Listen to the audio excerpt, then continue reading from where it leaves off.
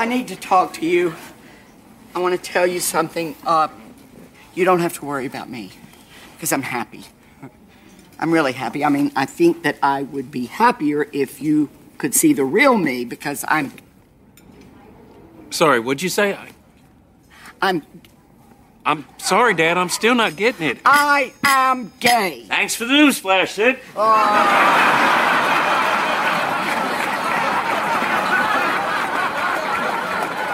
Walt, I've always been gay, and I'm really sorry that I kept it from you, but I like ice dancing and musical theater and making love to men. I suppose that last one's the main takeaway. Wow. My dad is gay. I have a gay dad. That explains a lot. This is awesome. I'm happy for you, Pop. Thank God. I'm so glad. I'm so relieved. I should have done this years ago. But I must say, I was hoping for a little dramatics, some tears, or a slow clap. Well, it's a little late for that, Walter Jones. I'm glad you finally told me. I love you, Dad. Oh, I love you, son. Rest in peace, Leslie Jordan. You will be missed. This is It Was a Thing on TV. Punisher! Control! Tell me before I change my mind! I give you Super Train.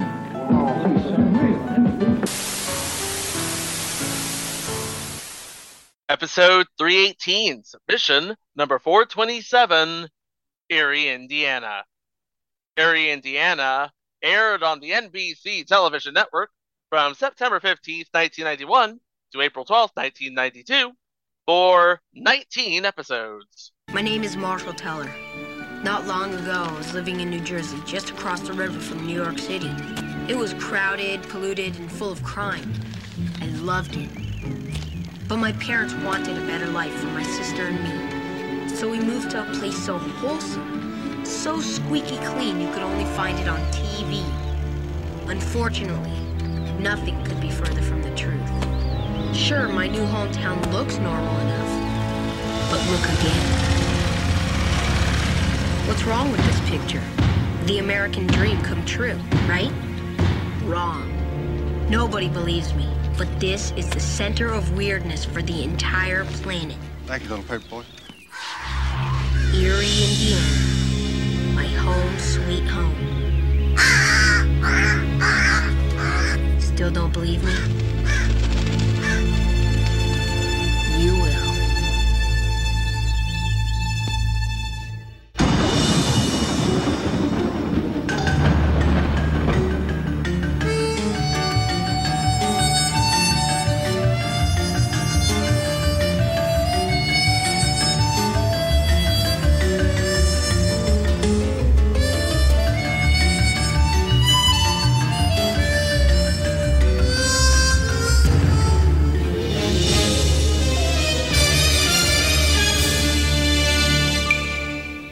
When you think of John Cosgrove and Terry Dunn Muir, you don't necessarily think of a horror, mystery, science fiction, supernatural, family dramedy.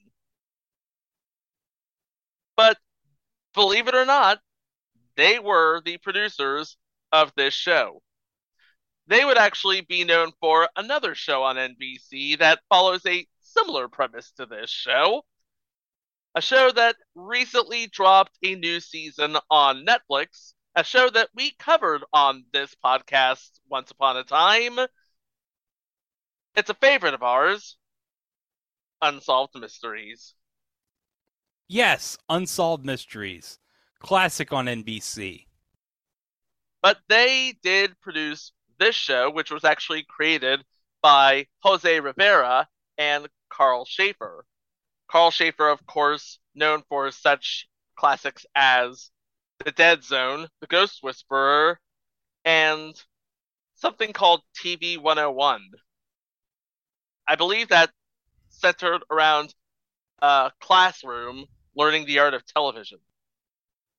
And Jose Rivera, who also created this series, became the first Puerto Rican to be nominated for an Oscar for Best Adapted Screenplay for the film The Motorcycle Diaries, based on Che Guevara's diary about a motorcycle trip which he and Alberto Granado had. So, on paper, these two people, one a Puerto Rican playwright and the other who kind of sort of dabbles in the speculative, not much in common on paper. But together they would make a bit of a lasting impact with their characters, centered around a town in Indiana that is truly unlike any town in Indiana or anywhere in the United States or anywhere in the world. Now, Erie, Indiana, population 16,661, was the center of weirdness in the universe. How else can we explain it?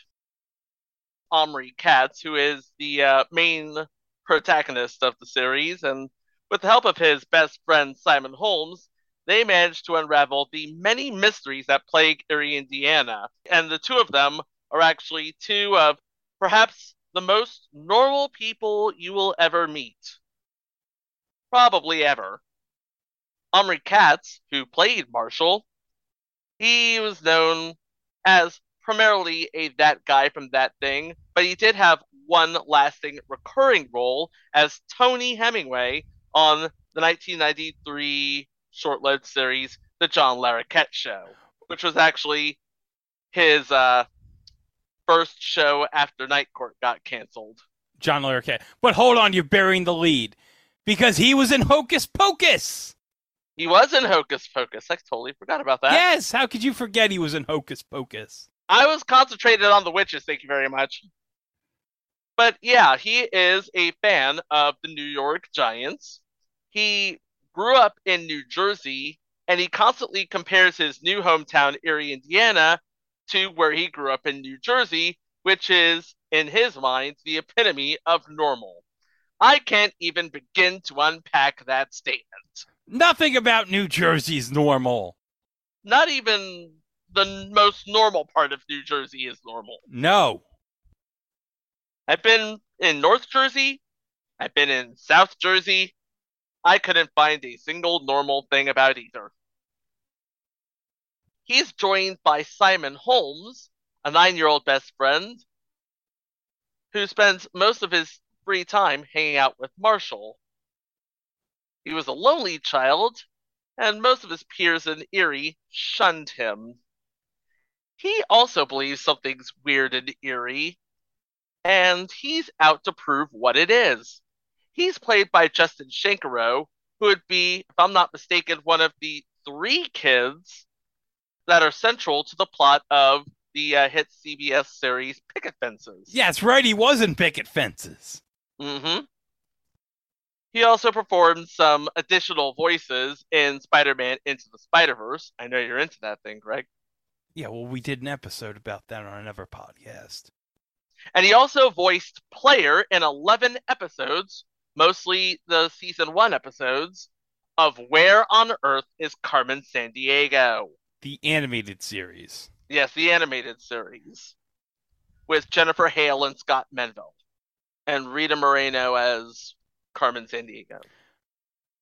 Rounding out the cast as Marshall's mom is Mary Margaret Humes. She plays Marilyn, who pretty much leaves the 2 kids to their own devices. She operates her own party planning business at the Erie Mall, and she's not an organized person at all, so how does that happen? No, it's terrible. But you know who is organized? Her husband. Her husband, Edgar, played by Francis Guinan, he works at Things Incorporated, which is a product testing company.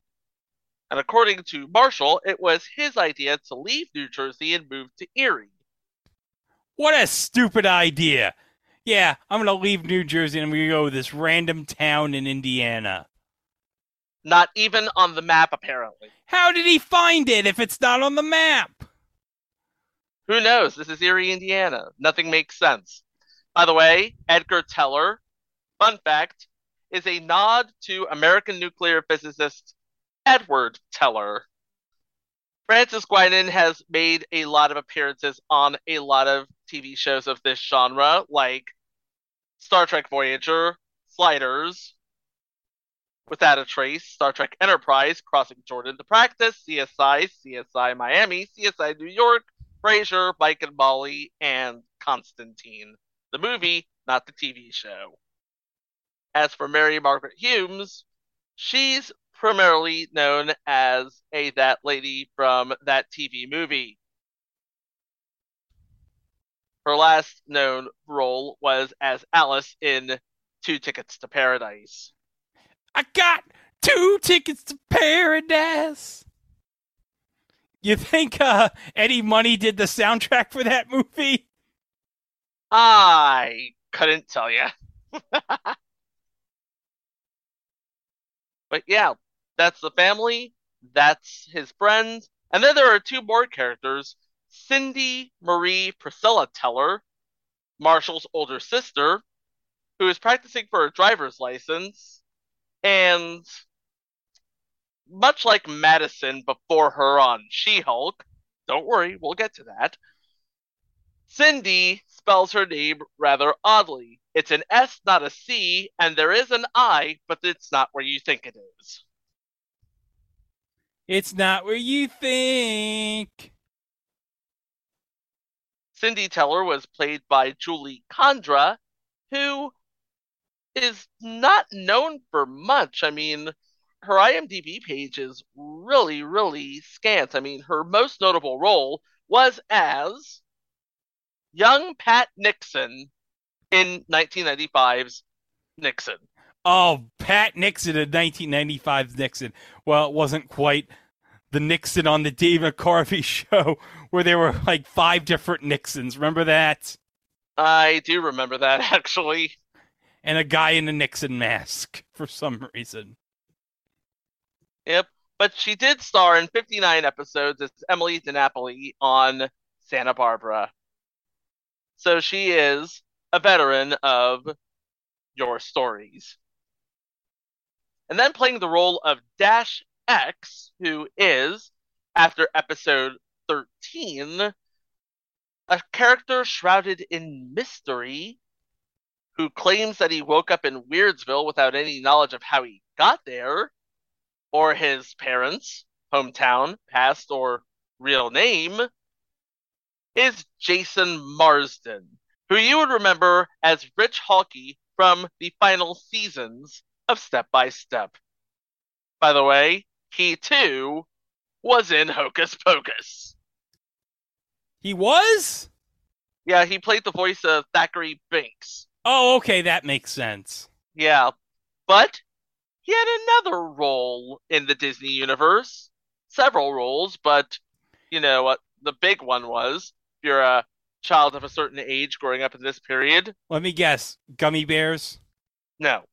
Oh. He played Max Goof in a Goofy movie. Oh, that's right. He was the voice of Max Goof on a Goofy movie. And he was really, really good at it. And you know what? Second best soundtrack for an animated feature. Yes, second best soundtrack. Very good soundtrack in a Goofy movie. Yes, very good. Tevin Campbell's Eye to Eye is a banger, but it's no Space Jam. It just isn't. No.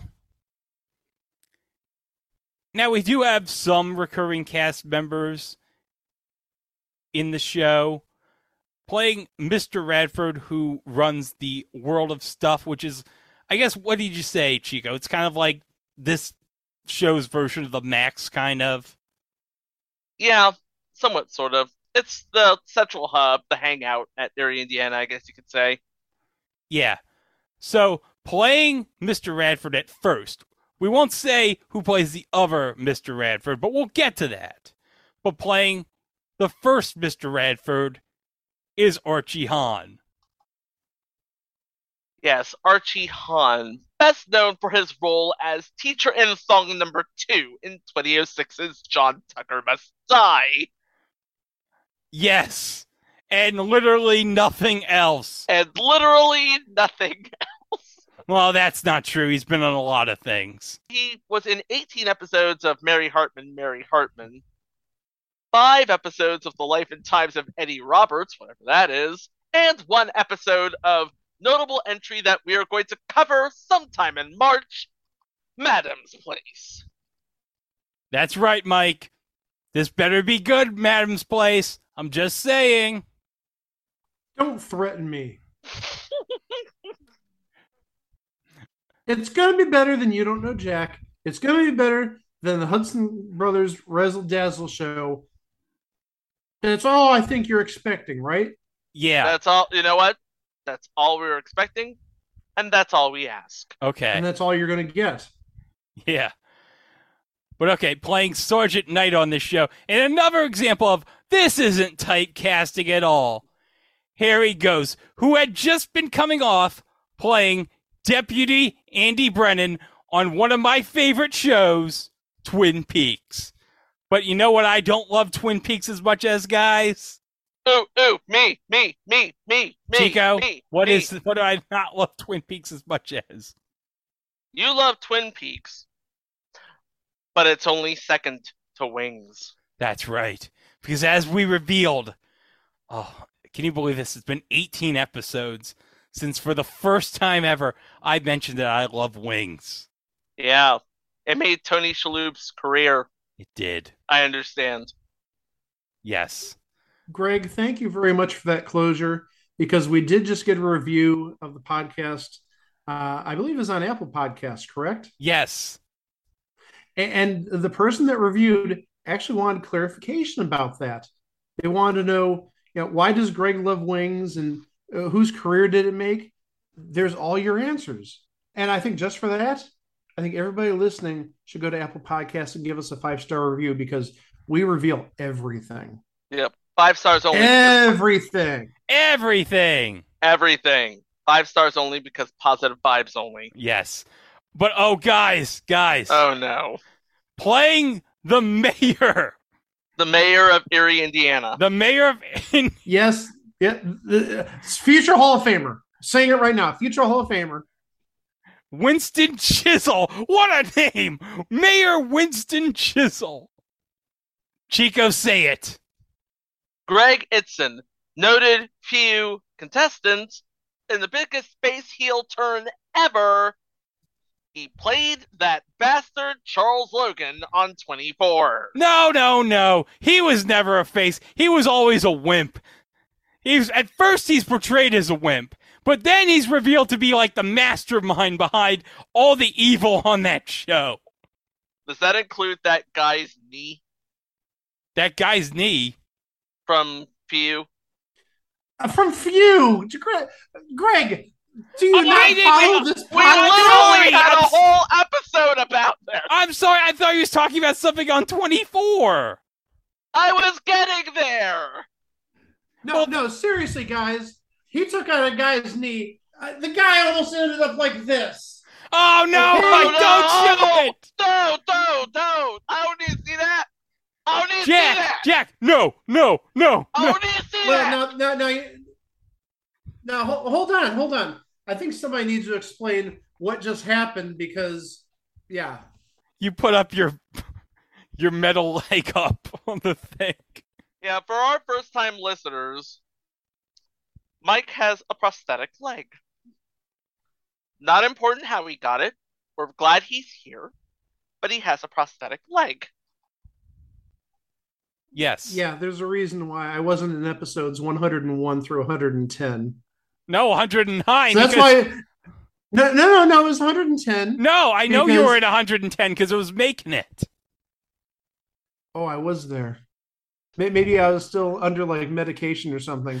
But no, it's just every time you make this reference to Saved by the Bell wedding in Hawaii, I'm like, okay, I'll just take their word for it, because I was still in the hospital at that time. It was Saved by the Bell Hawaiian style. We're not going to do whatever. They were in Hawaii. That's all. Yeah, that we're not matters. going to do Wedding in Las Vegas until later. I didn't say wedding in Vegas. I said wedding in Hawaii. But whatever. Look, all you need to know is Zach Morris was being a creep to Rena Sofer. And for some reason, the Hawaiians thought Screech was a god. And for some reason, like, people got fooled with Mr. Belding wearing a wig for some reason. Because it's Saved by the Bell. Ha, ha, ha, ha. And because this is Saved by the Bell, we have to say... Zach Morris is trash. But hold on. Playing a recurring role as an anchorman, guys. Doug Llewellyn! Okay, didn't we just talk about him on the last episode? Yes, we did. No, we talked... No, we talked about Kevin Nealon as Doug Llewellyn. Ah, gotcha. What needs to be said besides Doug Llewellyn? That's it. What'd you think of the judge's decision? But, playing Lodgepool. Another guy we've mentioned many times on this podcast. Henry Gibson. Yes, that Henry Gibson. Yeah, from Rowan and Martin's Laughing. All right, one more. If you loved Dominic in Kindergarten Cop, that little precocious little scamp, he was played by twins, Christian Cousins and Joseph Cousins. Those two actors play one more character, Harley Schwarzenegger Holmes. That is his Christian name. That is his given Christian name, Harley Schwarzenegger. For some reason, Simon's parents were like, let's give your brother the middle name of Schwarzenegger. Because I don't know, what would have been like the big movie? And maybe they saw like Predator or Commando or something and they thought, you know what? Arnold has such a great last name. Let's give him the middle name of our kid. No, I'm thinking to myself, Harley Schwarzenegger. They obviously rented the Terminator on VHS. Guys, I think you're way overthinking this because Kindergarten Cop was like 1990. So they're clearly watching Kindergarten Cop when they came up with that name. Don't overthink it. Occam's razor. He's right. Okay, well, there's nothing left to do, but let's go over some episodes. Alrighty. First episode is titled Foreverwhere. Marshall and his family are welcomed to their new home by Betty Wilson, who encourages Marshall's mom to buy Foreverwhere, a special type of plastic container guaranteed to keep anything fresh forever. Okay, Chico, do you want to explain the twist in this episode with the mom and her kids? And when they say it keeps anything fresh, they really do mean anything, including Mrs. Wilson's twin sons, who have been sealed in giant Foreverwhere boxes every night for 30 years to prevent them from aging. What's the twist? That's the twist, Chico! That's the weird twist. No, there's got to be pictures of the kids hanging somewhere in the house that are aging. Dorian Gray. I was just about to say, are we talking about a Dorian Gray sort of situation? Is this a little too high class for this podcast? No. Nothing is too high class for this podcast, Mike. Nothing's too low class either, but yeah.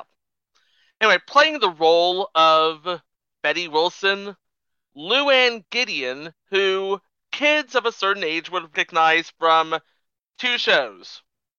One as Danielle Atron on The Secret World of Alex Mack, and two as Becky Belding.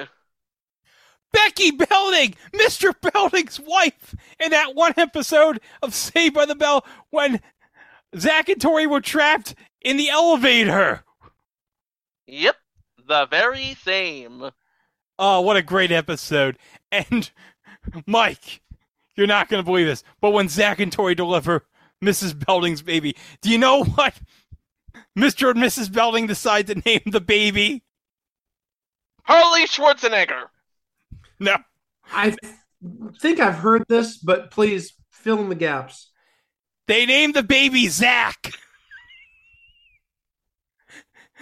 So Mr. Belding's kid is named Zach Belding. Zach Belding is trash. Sadly, Luann Gideon is no longer with us. She died in 2014 at the young age of 58. Oh. Episode 2. The Retainer. When Steve gets a new retainer, it somehow allows him to hear the thoughts of dogs. But it turns out that man's best friend isn't so friendly after all. Marshall hooks up a tape recorder to Steve's retainer and, along with Simon, they try to figure out what the dogs are plotting. Ruh-roh. Ruh-roh! Ruh-roh!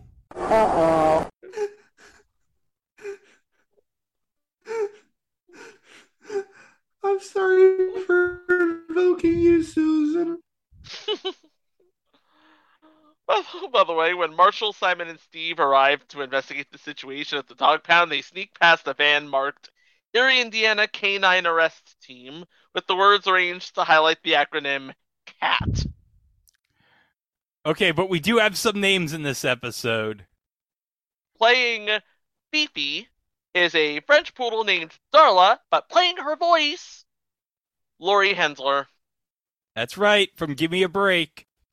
But okay, who plays the doctor in this episode, Chico? Dr. Yuka Nuba is his name. Dr. Yuka Nuba. That doesn't sound familiar. It totally does. Go with it.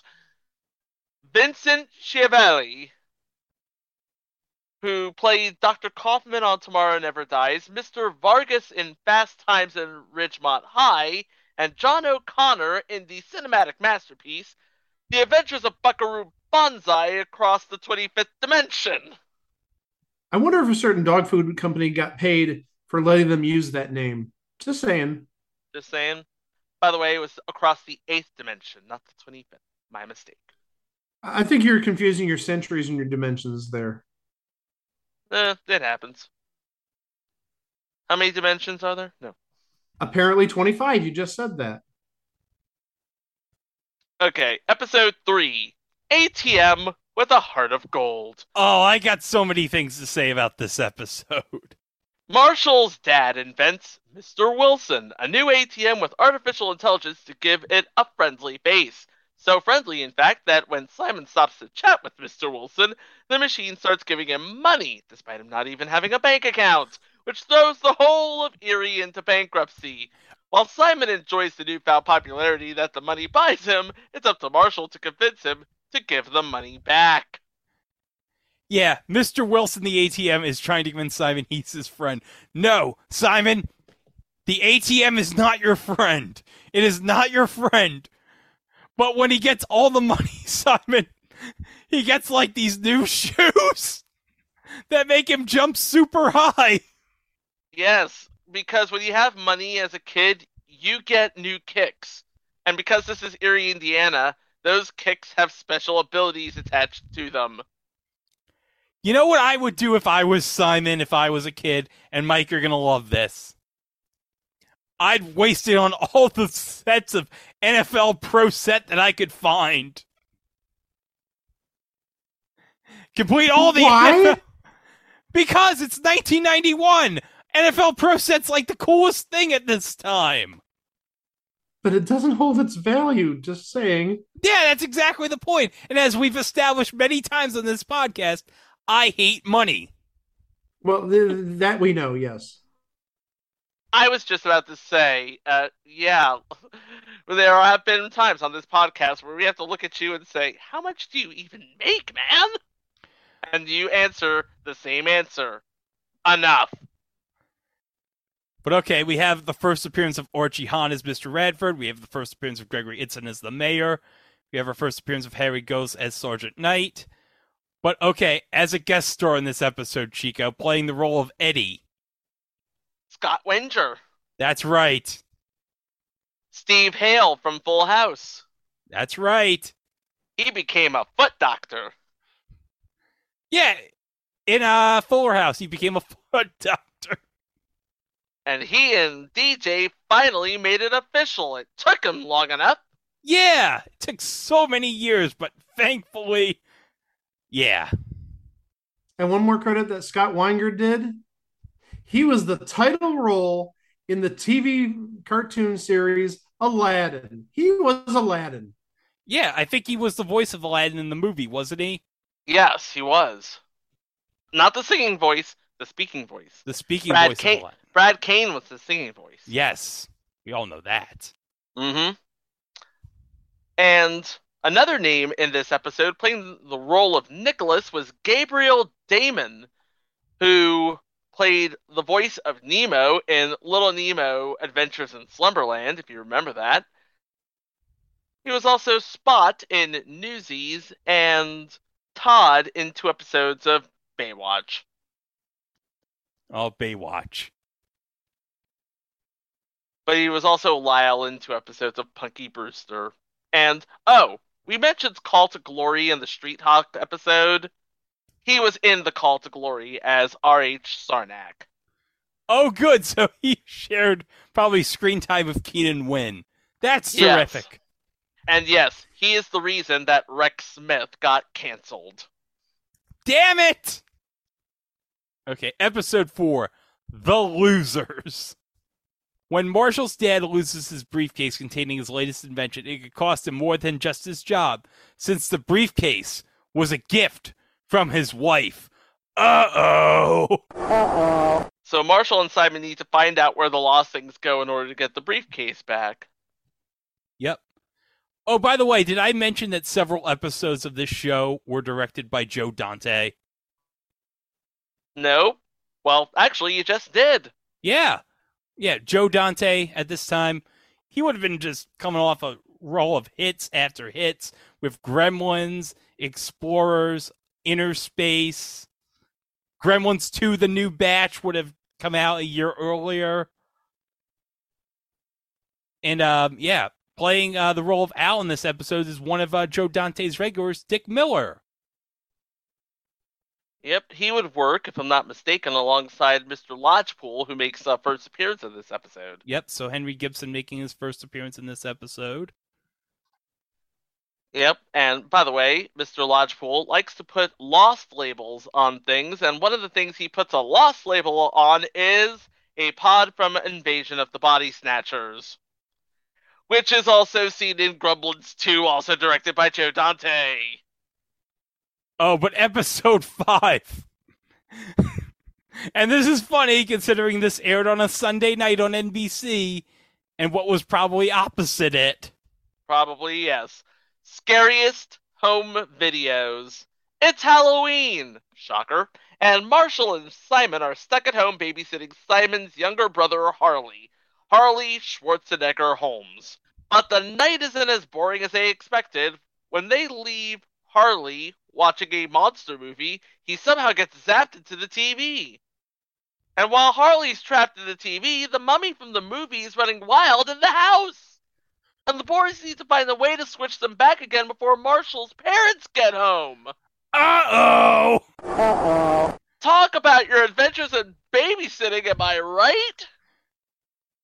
Now, Greg, didn't we mention last week about people getting into TV shows or movies? In the movies, it happened in in one episode. Yeah, in She-Wolf of London last week. Right. And I told you it's happened in the past. There's your proof. And obviously it'd be done in much better effect in Last Action Hero. Oh, yeah. Oh, hey, there is a name I want to mention. Playing a little girl in this episode is Taylor Fry. Yeah. Yeah, we talked about her earlier this year because she played the kid of the neighbors on Get a Life. Robin Riker and Sam Robards' kid. And also one of the 3 kids that Kirk Cameron has to take care of in Kirk. Kirk. That's the name of the TV show. Kirk. They couldn't come up with a better name. There's just Kirk. Kirk. It's like they tried for like days and days. What can we come? Let's just call it Kirk. Who cares? Yeah. This one gets filed under an attempt was made. Okay, by the way, we have another interesting name of note here, playing the role of Sir Boris von Orloff, a man by the name of Tony J, who is that voice from that thing. He played the role of Virgil on Mighty Max, which also featured, as a character named Norman, Richard Mall. I only say this because we love Richard Mall around here. Sadly, no longer with us. Episode 6. Just Say No Fun. When Marshall and Simon get into trouble at school, they're surprised to find that instead of detention, they get sent to have an eye test. But with his new glasses, Simon seems to have lost his sense of fun, and all he wants to do is study. Marshall soon realizes that Nurse Nancy has been hypnotizing students, turning them into zombies to make them behave. So basically, we're looking at a Ritalin situation here. Yeah, something like that. And playing the role of Nurse Nancy is Lucy Lee Flippin, who I don't believe has done anything of any... Well, actually, she... Yo, we've talked about her! She was Officer Rena Starland in The Last Precinct. Yes! Oh, now I remember. Now that's it. Now she looks from... Yes! Yeah, that... You know what? That jostled my brain hole. So yeah, go back to that episode. Around this time last year, if I'm not mistaken. Episode 7. Heart on a Chain. Melanie arrives in Erie, and both Marshall and his friend Devin fall for her. But when Devin is killed in an accident and his heart is transplanted into Melanie's body, she starts to act a lot like him. Playing the role of Devin is Corey Danziger, who was actually in The Burbs in 1989, and that was pretty much the most notable thing he's done with his career. Well, hold on. Who directed The Burbs? Who directed The Burbs? I swear to God, if you say Joe Dante. Joe Dante! Playing the role of Melanie would be Danielle Harris, who you would remember from Halloween 4, The Return of Michael Myers, and Halloween 5, The Revenge of Michael Myers. And as a credited cameo as Annie Brackett in both Rob Zombie's Halloween from 2007 and Rob Zombie's Halloween 2 from 2009. I'm sorry, I only recognize Halloween 3, Season of the Witch. Of course. Well, okay, I'll give you a little bit more of a mainstream reference, Greg, that you will definitely get. Yeah. She was Debbie Thornberry in The Wild Thornberries. Yeah, she was. And also played Sierra on Father of the Pride. Future installment, if there ever is one. Father of the Pride, oh my gosh. The animated lions, just saying. And a cameo was made, yeah. Yeah, and Temple was made. But also you get a cameo from Donkey from Shrek. But okay, hold on, Chico. Hold on. Episode 8. Now, hold on, Chico. Before we talk about this episode, let me just state. We got a very big name in this episode as a guest star. And yes, we do. And I thought, oh, there's only going to be one other time we're ever going to talk about him in the history of this pack. Well, guess what? Apparently now it's going to be 2. The episode is called The Dead Letter. While looking through some old books at World of Stuff, Marshall discovers an old letter written 62 years ago, but never delivered. That's when he meets Trip McConnell, the letter's author, who is now a ghost and wants Marshall's help to finally deliver the letter to his childhood sweetheart. Playing the role of Trip McConnell's ghost, Tobey Maguire. Get on up! Come on and grab your fucking soul! Everybody, come on and grab your fucking soul! Now, you see, Mike won't get it, but we were doing that stupid dance he did in Spider-Man 3. Yeah. So, yeah, we talked about Matt Smith's stupid dance in Morbius, and now we're talking about the other stupid dance in a Spider-Man-related movie. But, of course, he would have also been in a Spider-Man movie with Andrew Garfield and Tom Holland. They were Spider-Men together, and they couldn't find a way home. They couldn't find a way home. There was literally no way home. Yeah. Oh, and you know who else was trying to deny them an opportunity to get home? Who else? Woo! What the hell is that? That's eugenics. Yeah. Okay, episode 9. Who's Who? Marshall and Simon meet a shy young artist, Sarah Bob, and her riotous brothers. When Marshall's stolen bicycle mysteriously reappears after Sarah Bob signs her drawing of it, she realizes that she can change reality with her pictures and sets about creating the perfect family. But she chooses Marshall's mom to replace her own absent mother, and the boys must persuade her to put things right again. And playing the role of Sarah Bob is Chanel Gray, who would have been going by Chanel Workman at this time.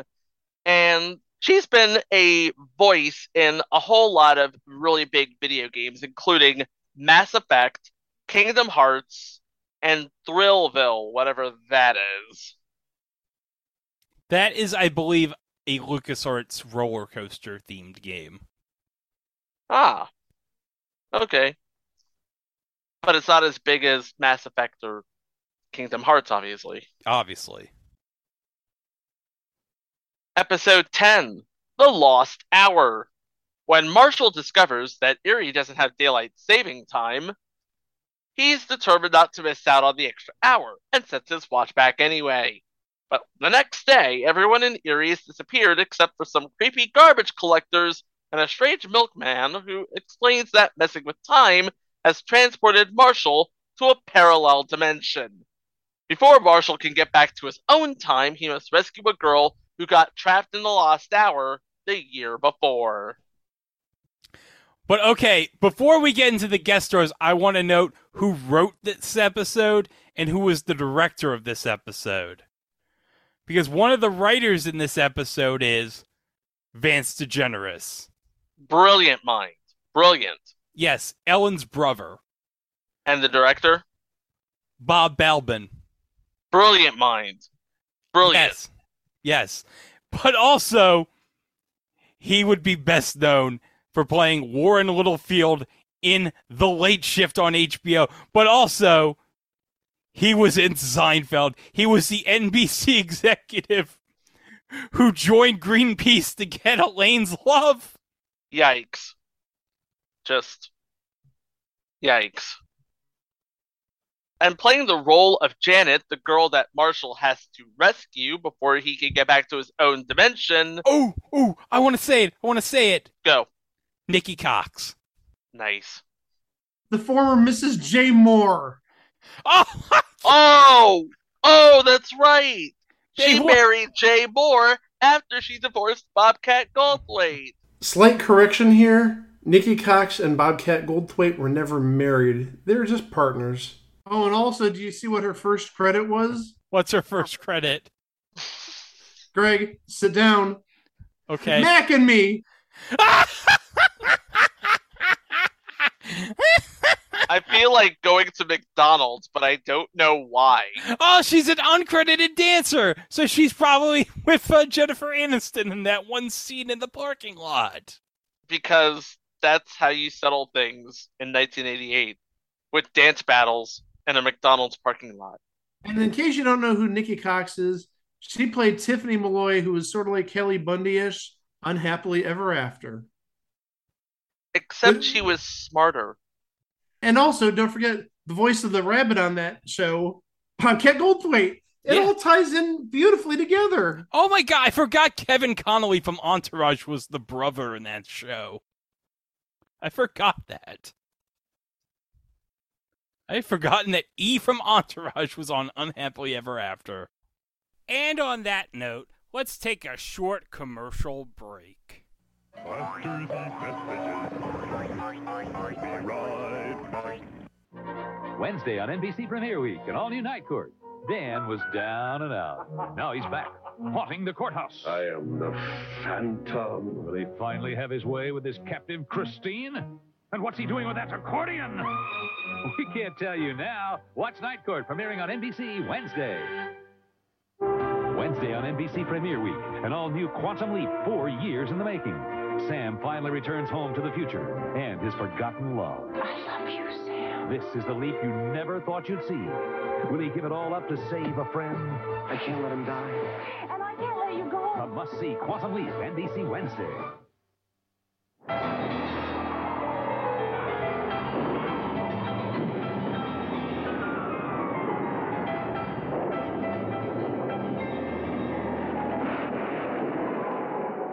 That was some storm we had last night. At times like this, it's reassuring to know that MetLife has the resources to pay every single customer claim, no matter how many come in at one time. Get Met. It pays. The Dolphins. The Oilers. Moon over Miami. Sunday.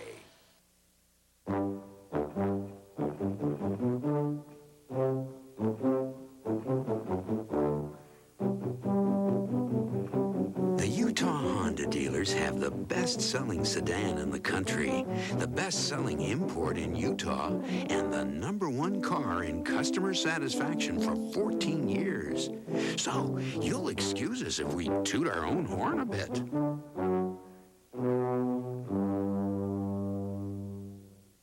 You lose 16 tons, and what do you get? Arthritis, tendonitis, backache, tough pain that needs the dual-action therapy of Icy Hot. Icy to dull the pain, hot to relax it away. Icy Hot, icy and hot therapy for pain. The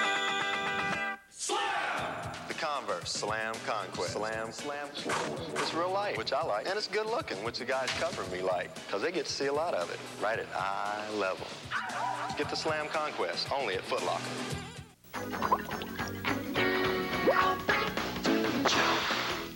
Okay, episode 11. Marshall's Theory of Believability. Professor Zircon, renowned authority on the parabelievable, announces that an extraterrestrial object he is tracking will land in Erie. Marshall and Simon are thrilled to see the professor's museum and hope that they finally found someone who might believe them.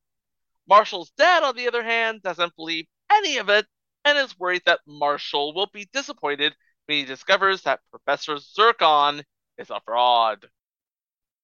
Playing the role of Professor Zircon, John Standing, known as Lilliman in V for Vendetta. Oh, V for Vendetta, classic. He was in 12 episodes of the first Churchills from 1969. In the UK, of course. In the UK. But okay, playing the role of Claude is Michael J. Pollock. And I want to mention this because, guys, he played Benny in a 1995 episode of my favorite show, Wings. Yes! And as we all know, Wings made Tony Shalhoub's career. Indeed it did. Episode 12, Tornado Days. It's Tornado Day in Erie, but Marshall decides to stay home while the rest of the town is out to celebrate the annual return of Old Bob the Tornado. When a crazy meteorologist crash lands his tornado rider into Marshall's garden, he explains that Old Bob is a tornado with a big ego and doesn't take kindly to Marshall's boycott of the celebrations. Playing the role of Old Bob is a tornado.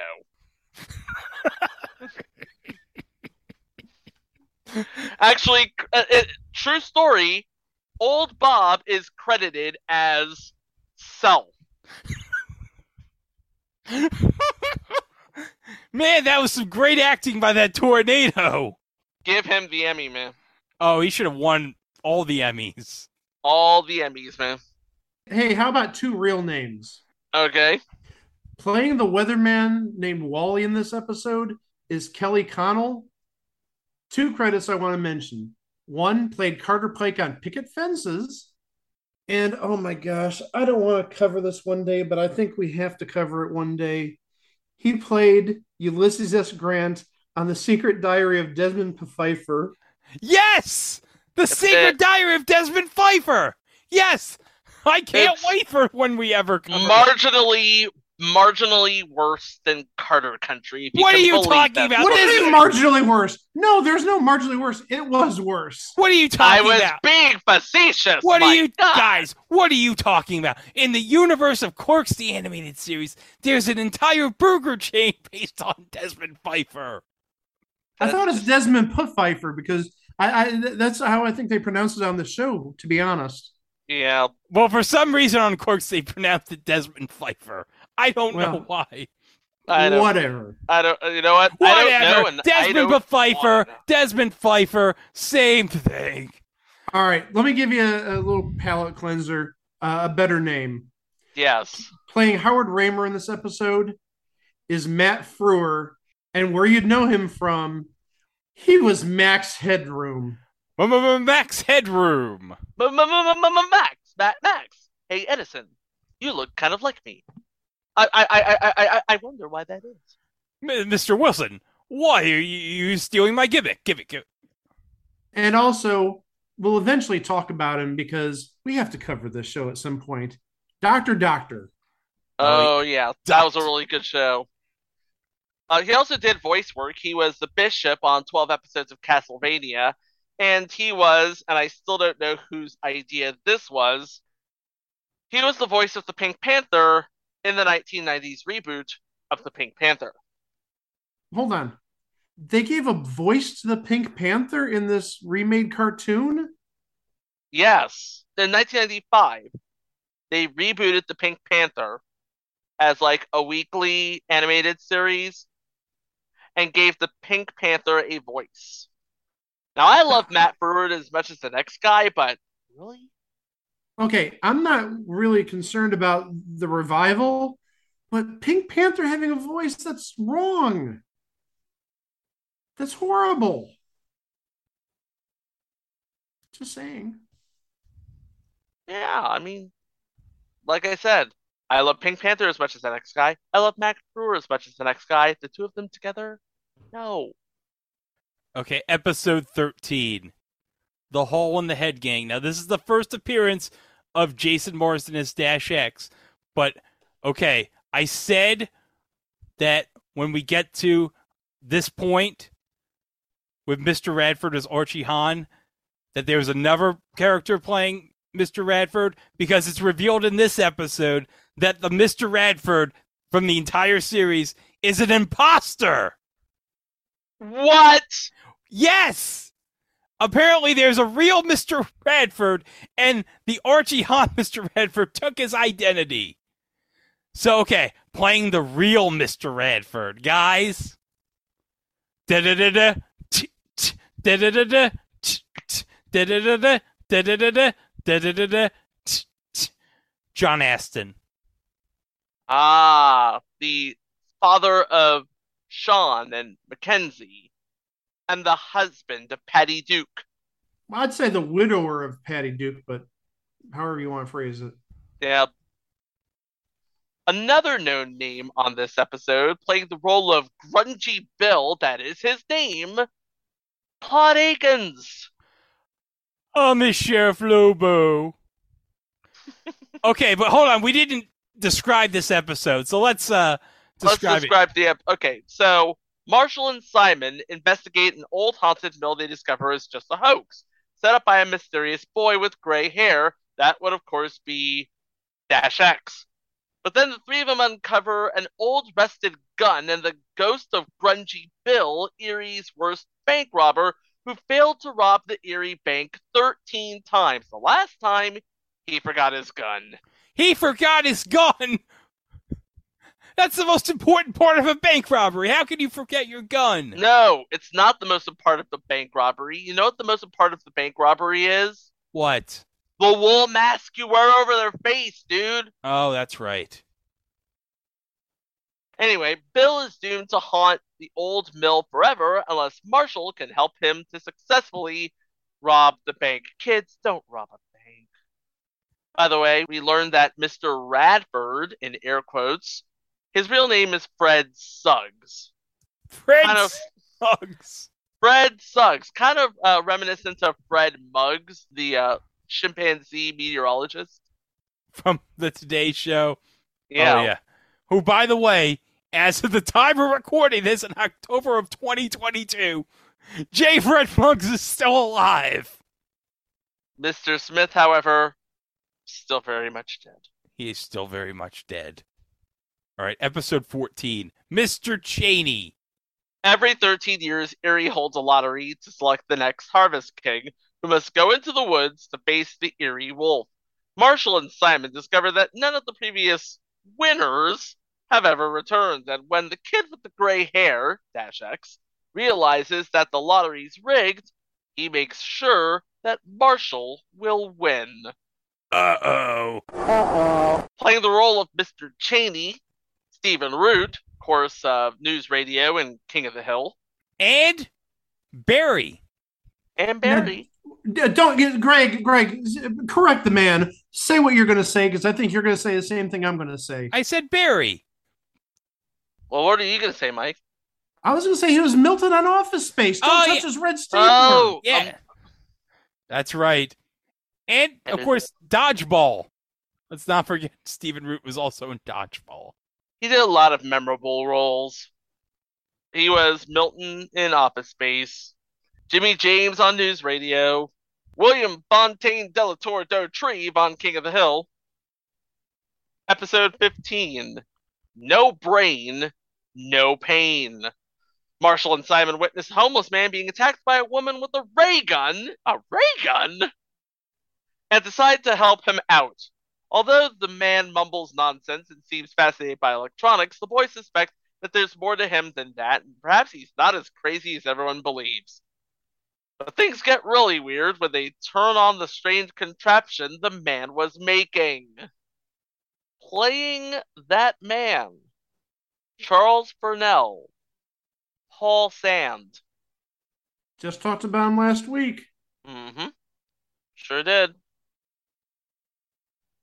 By the way, in a case of is this typecasting, he was actually in a short film called Queer Eye for the Homeless Guy, where he played Harry the Homeless Guy. And in the role of Eunice Danforth, the lady with the ray gun, Anita Morris. She was actually in an episode of Future Entry Good Grief and Future Entry WIOU and Never Cover Tales from the Crypt. But she was actually in all 13 episodes of another Future Entry, Down and Out in Beverly Hills. Another show about a homeless person. Episode 16. The Loyal Order of Corn. When Mr. Teller joins Erie's local lodge, the Loyal Order of Corn, Marshall and Simon decide to investigate. They discover that the Order is building what appears to be a giant TV screen, but Simon steps into it and gets transported into another planet. Meanwhile, the kid with the gray hair, now calling himself X, suspects that the lodge's bartender, Ned, may have the answers to some of his questions. Playing the role of bartender Ned, he's my favorite Martian, Ray Walston. Geez, how many members of the cast of Picket Fences are going to be in this show? Most of them. Also, please, let's not forget, he played Mr. Hand on Fast Times at Ridgemont High. And we can't forget about My Favorite Martian. I just mentioned that. Okay. Hey, did you know he was on My Favorite Martian, Greg? But you know what? Hold on. Let me just check one thing in his IMDb. Yeah, check if he's on My Favorite Martian, please. No, not that. Oh, hold on. He was in an episode of Parker Lewis Can't Lose in 1991. Is this going to be another one of those moments where you tell us how Parker Lewis can't lose? Yeah, he can't lose. Yeah. You know who directed this episode and produced Parker Lewis Can't Lose? Who? Brian Spicer. Oh, okay. You know what else he directed? What else did he direct? Mighty Morphin Power Rangers, the movie. Yay.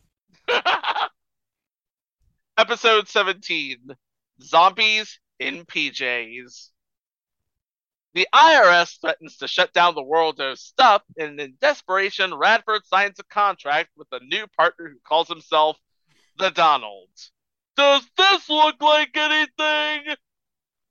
As the new marketing campaign takes subliminal advertising to a new level, sleepwalking customers start buying everything in sight on credit, and even Marshall and Simon can't resist signing on the dotted line.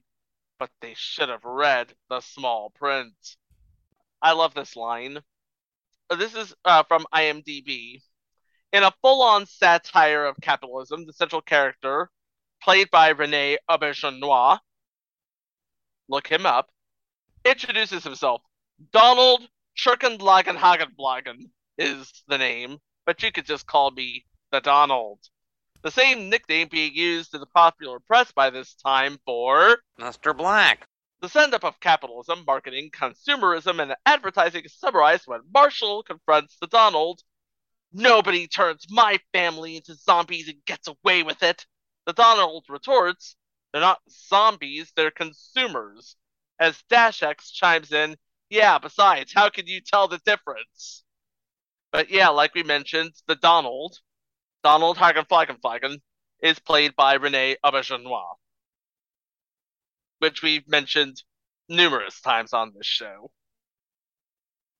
Yeah, Odo. But also, he was Clayton running meet Endicott III on Benson, long running.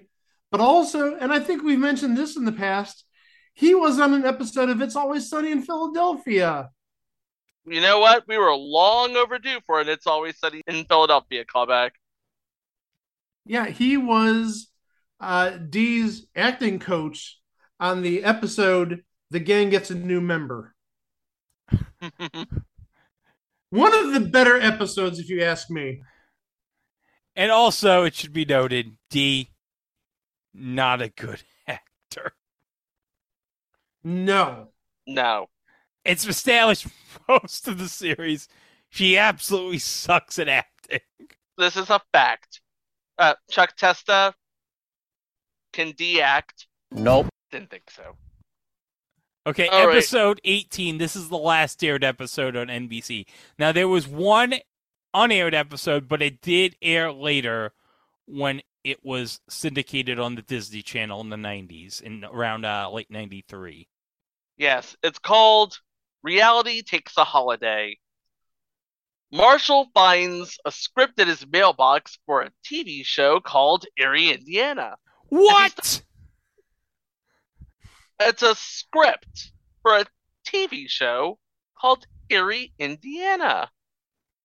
How is this possible, Chico? It's Erie, Indiana. Anything is possible.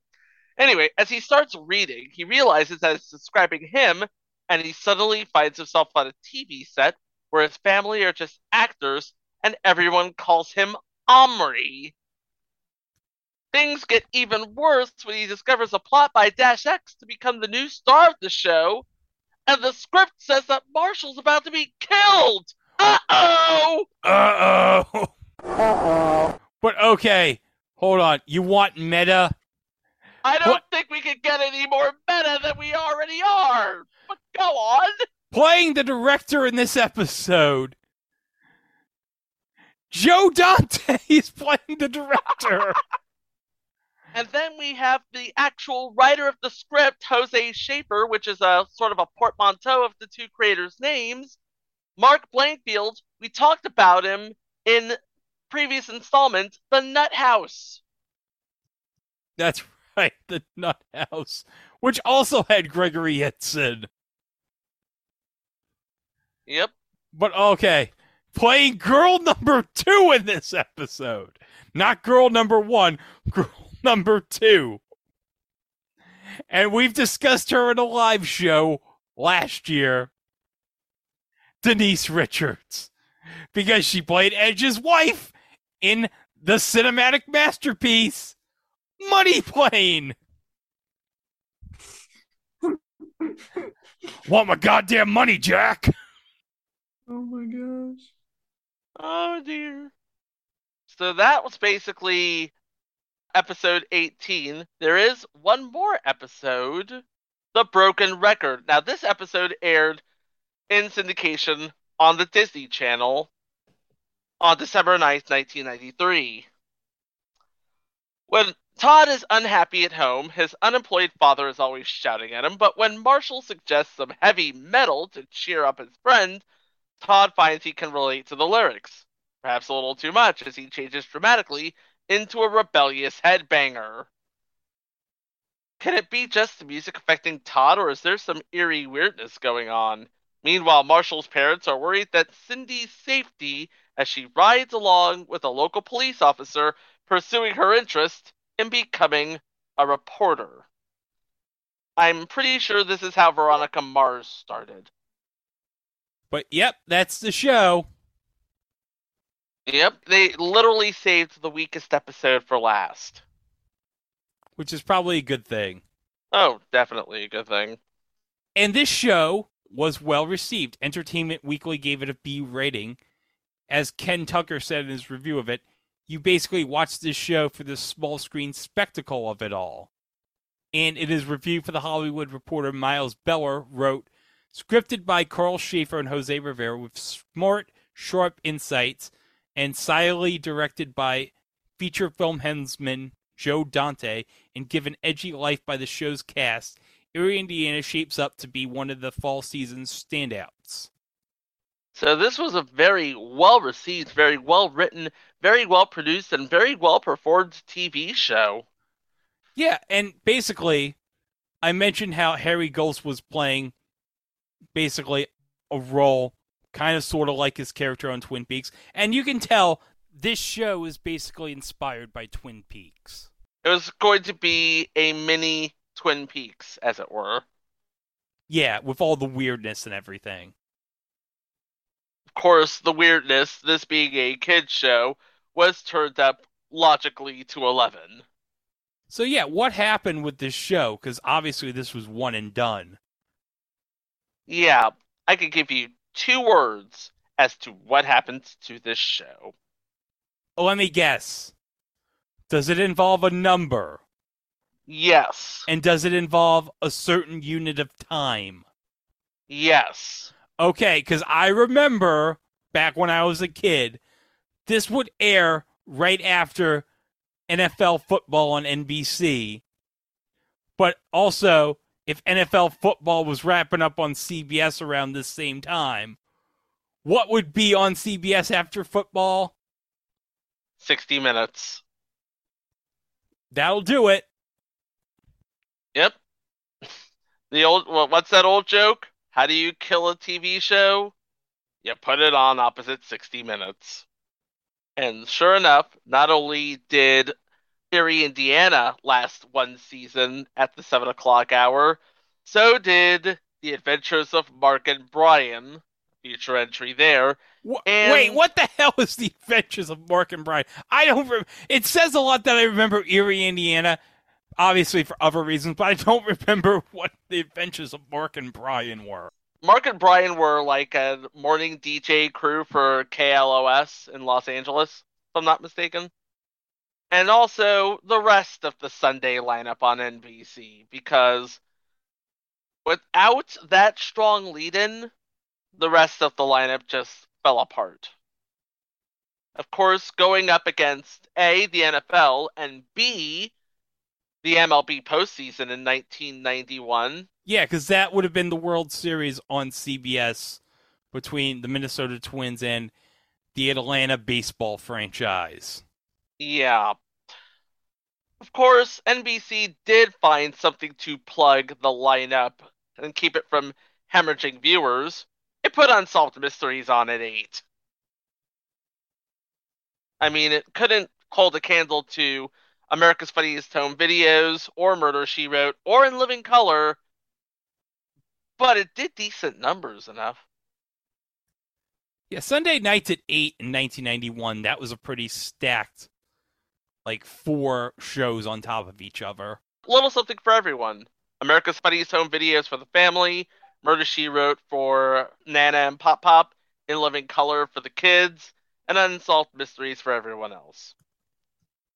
Because we all know the kids love Robert Stack. The kids love Robert Stack.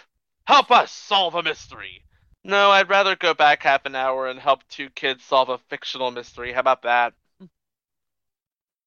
But yeah, Erie, Indiana, with that time slot, just never got off the ground.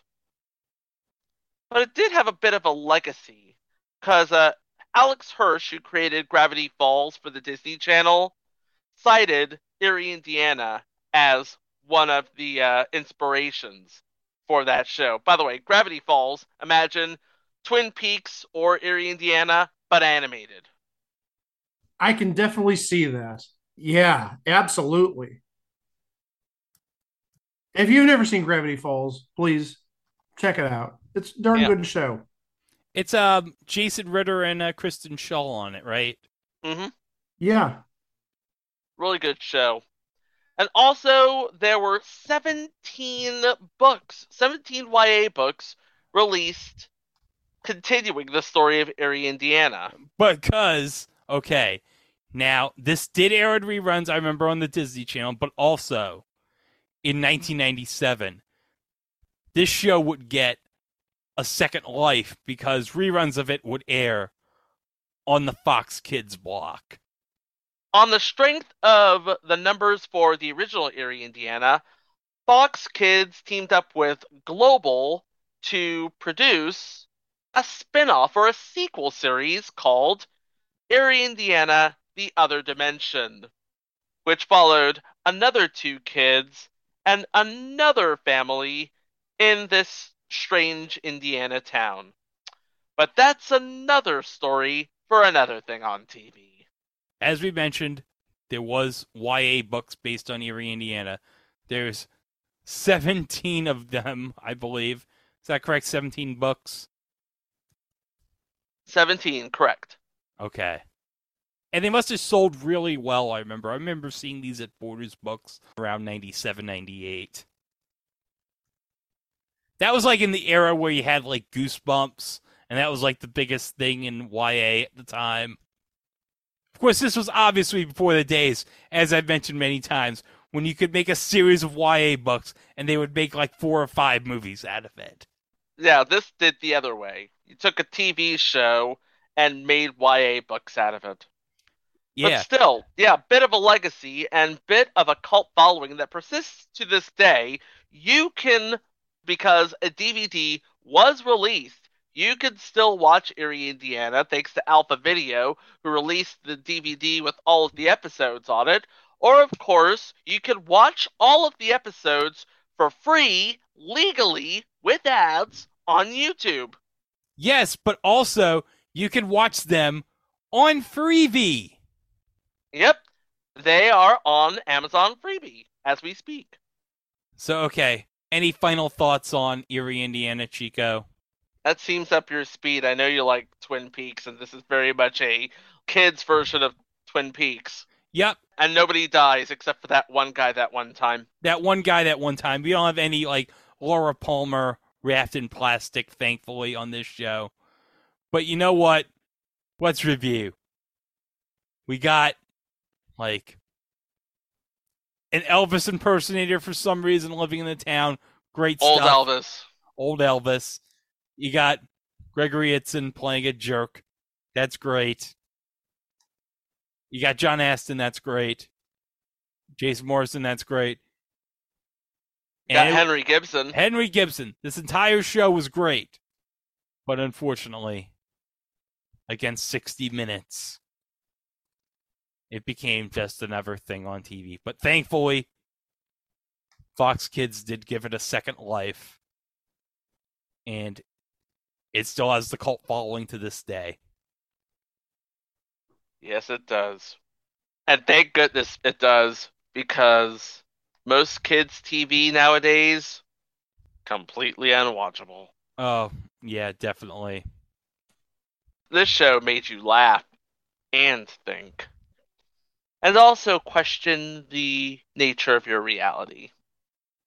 So, you can visit Erie, Indiana, or you can visit itwasathingontv.com, where we have all of our episodes all of our live watches, all of our mini-sodes, including the one we have coming up later this week. But in the meantime, don't forget to follow us on all of our socials at It Was a Thing on TV instead of Facebook, because Facebook is run by the last winner of the lottery to meet the wolf, Mark Zuckerberg.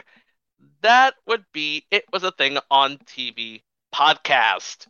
And remember, like, subscribe to our YouTube, subscribe where all fine podcasts can be streamed. And if you are on YouTube, don't forget to hit the notification bell so you can stay up to date on all of our future entries, including what we have planned for next week. Now, next week, it's the beginning of November. We have 2 apropos entries, let's just say.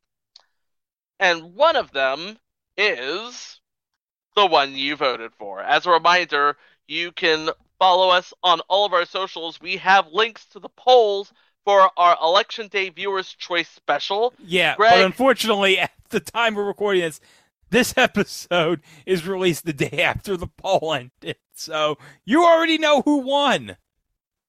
That is right. You voted for it. We're going to cover it. Oh, hold on before we do. Now, of course, this is after the poll has already ended. I should mention Chico.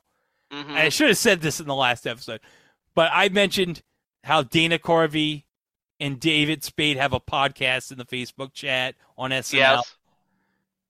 In one of the episodes with Vanessa Bayer, David Spade, a minute and a half in, mentions the time when he auditioned for the New Monkees. He was going there on the strength of his comic chops and his skateboarding skills. That's right, those skateboarding skills he mastered to perfection in Police Academy 4. And the kicker is, he was a big fan of the Monkees, and he knew exactly what he was getting into. He could not sing for crap. No. Could you imagine how different history would be if David Spade was in the New Monkees? It would be crazy, let's just say. I think awkward is the word you're looking for. But hey, we'll cover that, if not next week, sometime in the future, along with many more other things on TV. Thank you for listening to this episode, and we'll see you with more stuff. Row! Next week on It Was a Thing on TV.